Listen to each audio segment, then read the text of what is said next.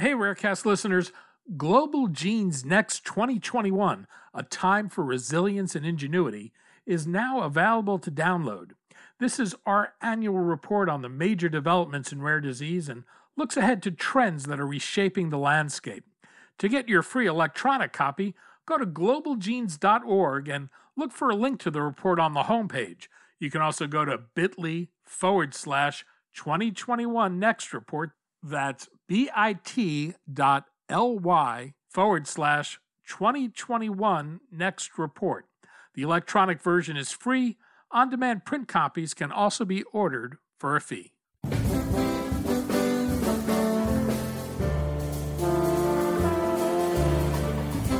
I'm Daniel Levine, and this is Rarecast.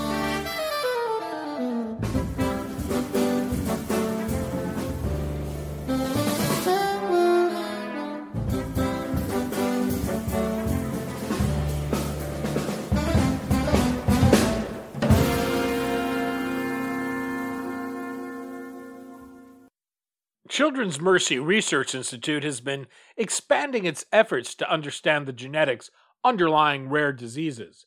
Earlier this year, it opened a new home in downtown Kansas City, and at the end of last year, launched Genomic Answers for Kids, a first-of-its-kind pediatric data repository and the Institute's flagship research initiative. We spoke to Tom Curran, Executive Director of the Children's Mercy Research Institute, about the program, its ambitious efforts, and its focus on translational research.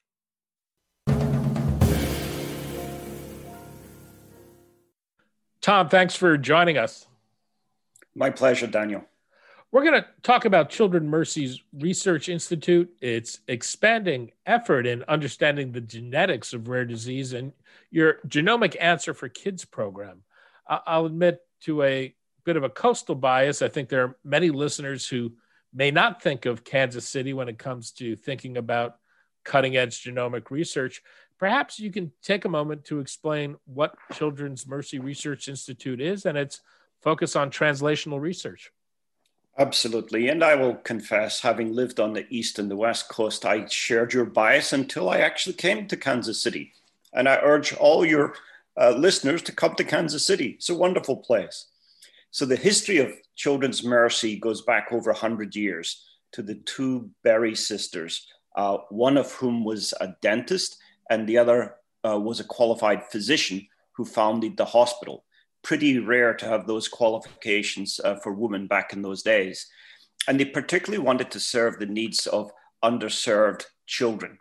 But from the very beginning, they had a statement that said what they really wanted was to have a research laboratory in the hospital so children's diseases could be actually studied. So they understood long before it became widely known that you need to study diseases in children in order to help sick kids. The reason is that children are not little adults. They have unique diseases and considerations. And when it comes to rare diseases, most of them impact in childhood, the vast majority. So although the focus of Children's Mercy through most of its existence was in delivering the highest quality pediatric healthcare, there was an interest in research and there were pockets of excellence. Children's Mercy had one of the first dedicated pediatric clinical pharmacology programs, which over a period of 20 years built a real center of excellence. And we actually founded one of the very first pediatric genome centers dedicated exclusively to children. That predated me joining Children's Mercy, but when I joined in 2016 to develop the concept of a research institute fully embedded in the Children's Hospital, genomics was always going to be a large part of that picture. And at the same time I joined, Children's Mercy recruited a new lead for the Genome Center, Tommy Pastanen from Montreal. And he has launched this Genomic Answers for Kids project that you mentioned. So we're really continuing a long-term trajectory of Children's Mercy. And we've accelerated the process by building this state-of-the-art research facility tightly integrated with the hospital. There is a great focus on translational work. How do doctors and researchers interact with each other as they work with patients? You put your finger on the absolute perfect question. And I have a history of working in pediatric translational research that goes back to the mid 90s. So I encountered the conundrum that researchers and clinicians, it's like the English and the British and the Americans divided by a common language. They work for the same purpose, but they do it in very different ways. And they need a translational device to bring them together. So over time, I figured out how to create partnerships, and the partnerships are really key. Everyone is, in a sense, equal around the table. The caregivers, the research technicians, the investigators, the faculty, and even the administrators, they have a major role to play when it comes to complex pediatric disease. And the group thinking and the team approach turns out to be the absolute key. So in designing a research institute, the more thought you put into enhancing those encounters, providing environments where physicians and researchers can talk, and including parents and families in that conversation is really key to making progress. In February, you opened your new home in downtown Kansas City, a 9-story, 375,000 square foot building. Before we get into what's going on inside the building, I'm wondering if you can tell people a little about what they see on the outside. So in research, you come up with hypotheses, you design experiments to test them, and sometimes things happen that were unexpected, and you have a serendipitous finding that leads you in a new direction. Well, the facade of the building was exactly that. When the architects presented me with the design for the building, there was an arbitrary design in light and dark glass panels on the facade. And it actually struck me as a familiar pattern. It looked exactly like two Sanger gels, two DNA sequencing gels. So I asked the architect, could we move some of the panels around to create a different design? And she said, absolutely, you can do that. So I moved them around, and at no cost, the architects were able to plan the building that took on 4 of our patients' DNA sequences. I reached out to our investigators, and they came up with sequences that would illustrate different aspects of pediatric disease. Then the architect mentioned that she could put LED lights, and this was Jackie Foy from BSA Life Structures, LEDs behind the windows that could light up at night. So we're able to show not only the DNA sequence, but we can highlight in a contrasting color the rare variant that underlies the condition that those individuals had. One of our subjects volunteered to go public with his condition. His name is Ben, and he actually flicked the switch to turn on the first light on the building. And it demonstrates his DNA sequence, which is associated with a variant that affects medications that he was taking for ADHD. And it created a life-threatening condition that was easy to resolve once the underlying reason was found by simply reducing the dose of his drug, because he was not a high metabolizer. And once the dose was reduced, the side effects went away. So the message is twofold. We're proclaiming to the city and indeed to the world that we work on the conditions and diseases that patients bring to us, and we treat every child as an individual. This is the basis of precision medicine. But the second message is internally in the building, because investigators in the building are bathed in light that's filtered through the DNA code of our patients. So they know every day why they're coming into work and what the purpose of that ultimate research is. In October, you launched Genomic Answers for Kids. This is billed as a first of its kind pediatric data repository and the flagship research initiative of CMRI. What problem is Genomic Answers for Kids trying to solve? So it actually is addressing several problems, but let me tell you the history of how we got there. When Tommy Pastanen joined Children's Mercy, he really wanted to get involved in what he called bedside genomics. He wanted to bring genomics right to the patient. And he brought in a lot of expertise in running large genome projects and technical expertise in various aspects of genomics. So I got together with the head of philanthropy, Janae Oliver, and we challenged him to propose a large-scale project that we knew we could get the Kansas City community behind in terms of fundraising. So he came up with the idea that the issue was we didn't have a sufficiently large database for pediatric specific disease, particularly rare disease in children. And the problem with a lot of studies is that they use only de-identified materials, so the information can't be returned back to the patients and families. And we struggle, as does every children's hospitals, getting insurance companies to pay for various genetic diagnoses. And this can lead to a terrible odyssey where families spend years going from clinic to clinic, hospital to hospital, test after test, until they sometimes never end up with an actual answer as to why their child has a certain condition. So by creating a large-scale research project which has the goal of recruiting 30,000 patients and a total of 100,000 individuals when we include parents and siblings, we can provide a clinical grade sequencing done under CLIA-CAP conditions to families and cover that as part of the research cost.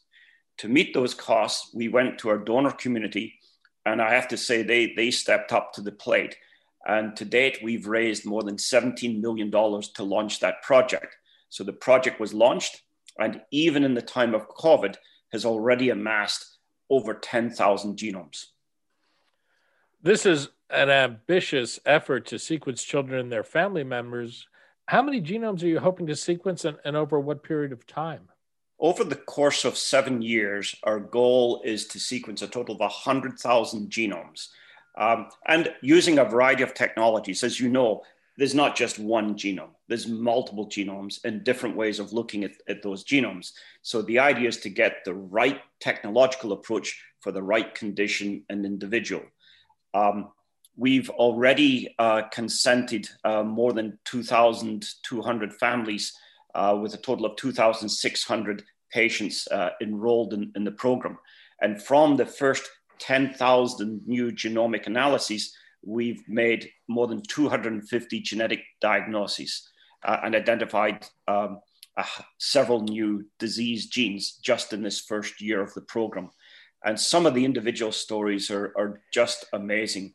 There's one family, an extended family with multiple members, who got their first diagnosis 50 years after the first quest to find out what was wrong with an individual. I know you just announced that you're expanding the number of large-scale whole genome sequencing as part of your collaboration with Pacific Biosciences. This is for their hi-fi genome sequencing systems. What does this expansion mean to your capabilities? It's a pretty big boost. In fact, the relationship with PacBio is not a simple vendor-client relationship. They're really partners. They've developed analytical approaches, and they've helped optimize the whole sequencing path.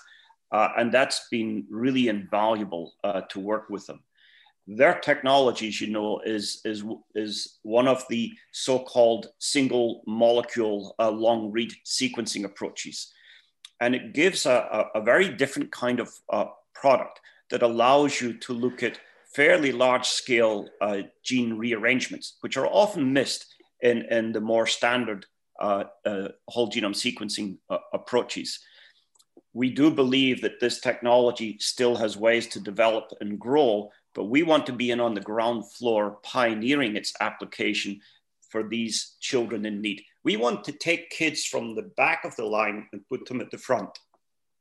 Well, what do you think this technology will mean for the discovery of new variants?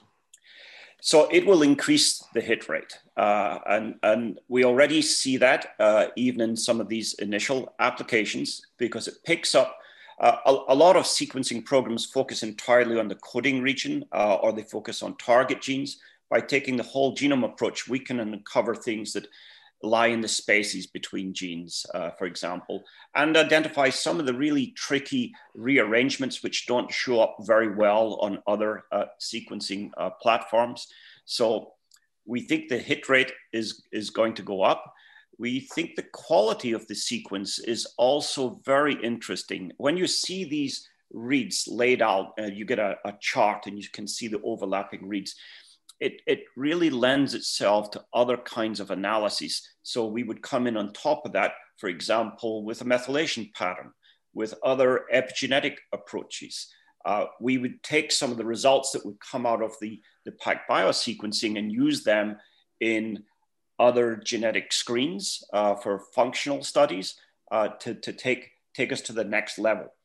And of course, it works very well in combination with RNA-seq in terms of trying to understand patterns of expression that may be influenced by gene rearrangements.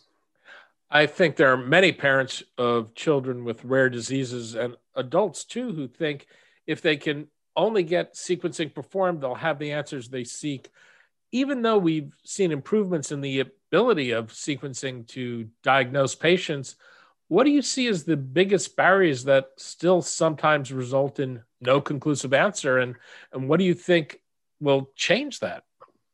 Yeah, so the sequence is not the end. In many cases, it's the beginning. And families do understand that once they get involved in this journey.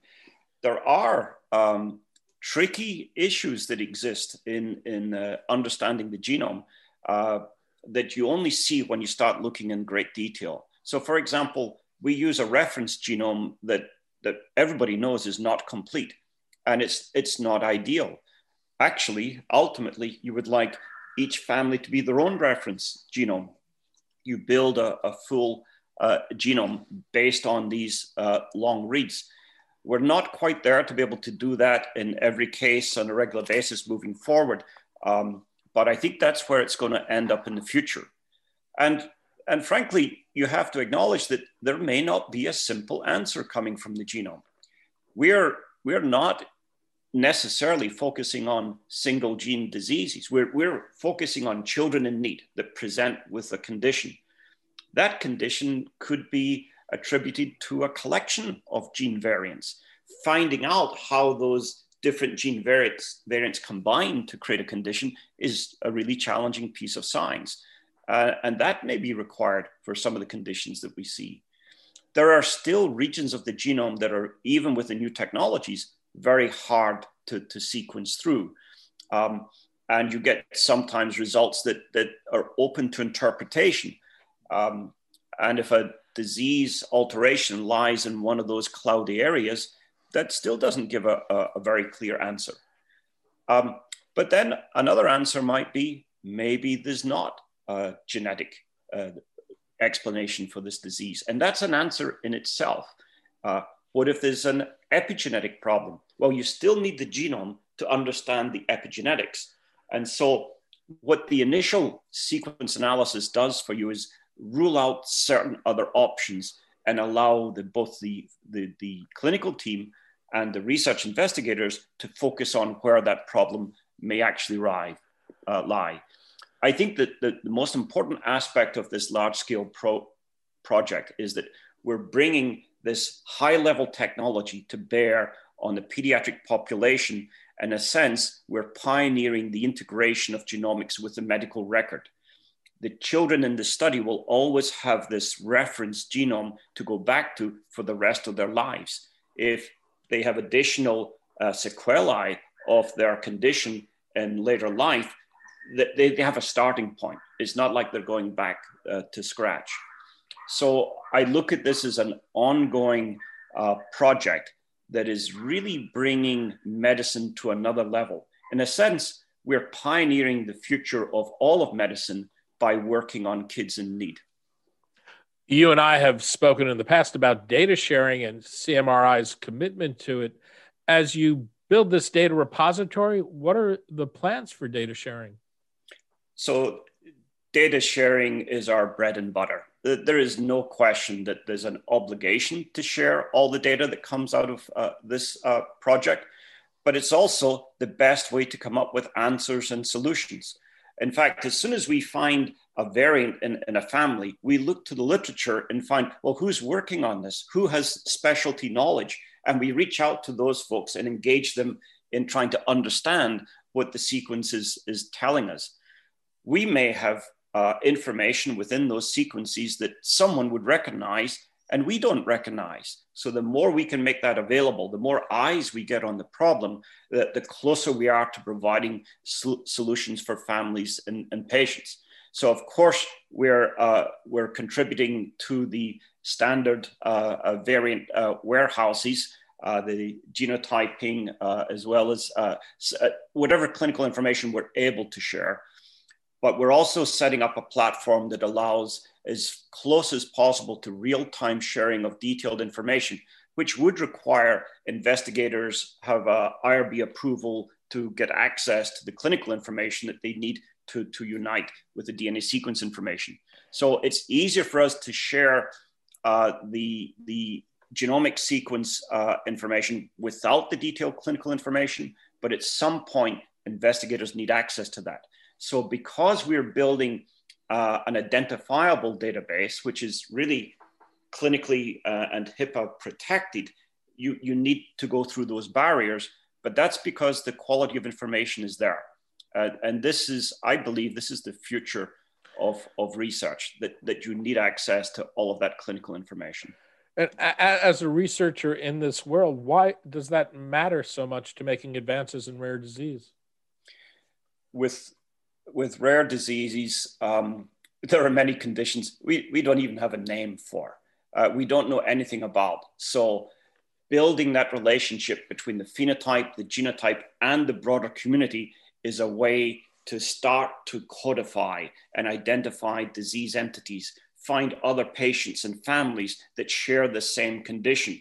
There may be even circumstances where there's already a solution that's been identified somewhere else. We would like to get access to that solution. If we end up providing diagnoses or solutions or answers to our families, we want to share that with as many families as possible and as many investigators as possible.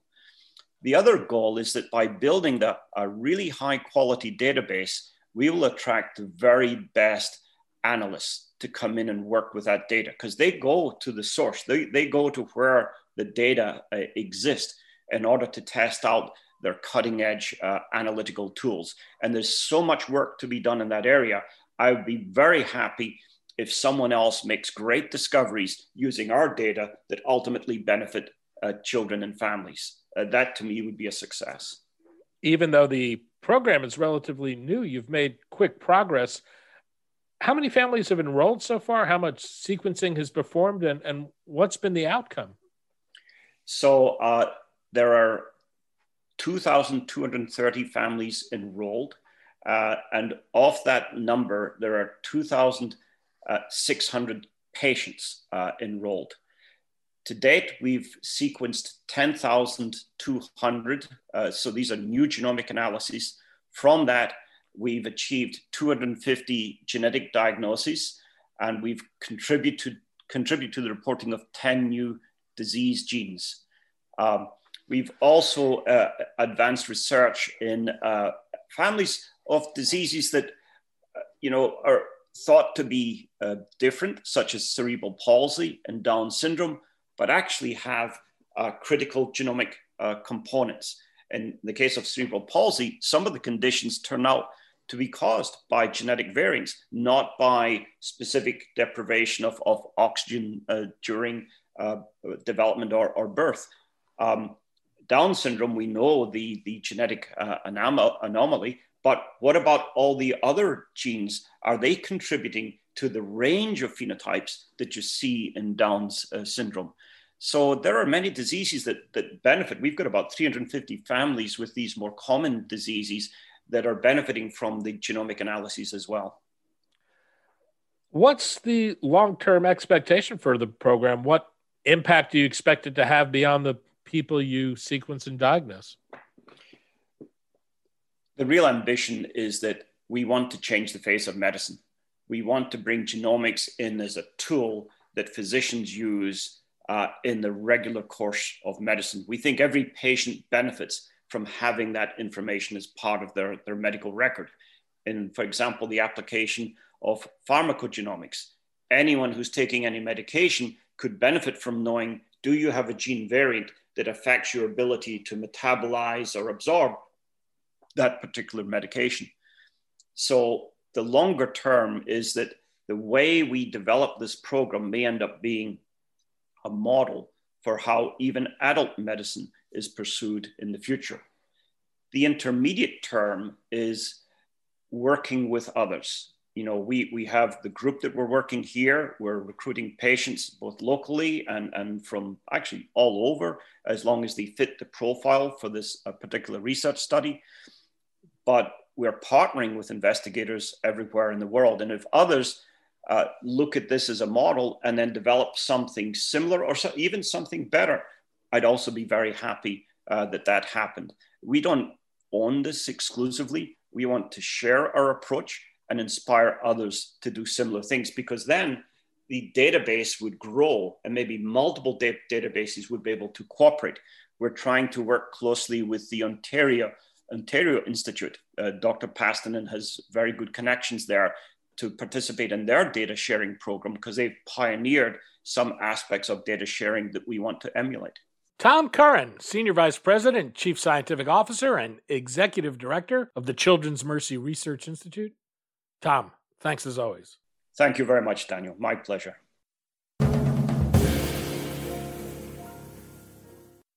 Thanks for listening. For more information about rare disease and to connect to the rare disease community, go to globalgenes.org. To keep up on the latest news and trends affecting the rare disease community, be sure to visit raredaily.org. You can subscribe to the Rarecast RSS feed through raredaily.org or through SoundCloud, iTunes, Stitcher, or your preferred podcast manager. The Rarecast is produced for Global Genes by the Levine Media Group.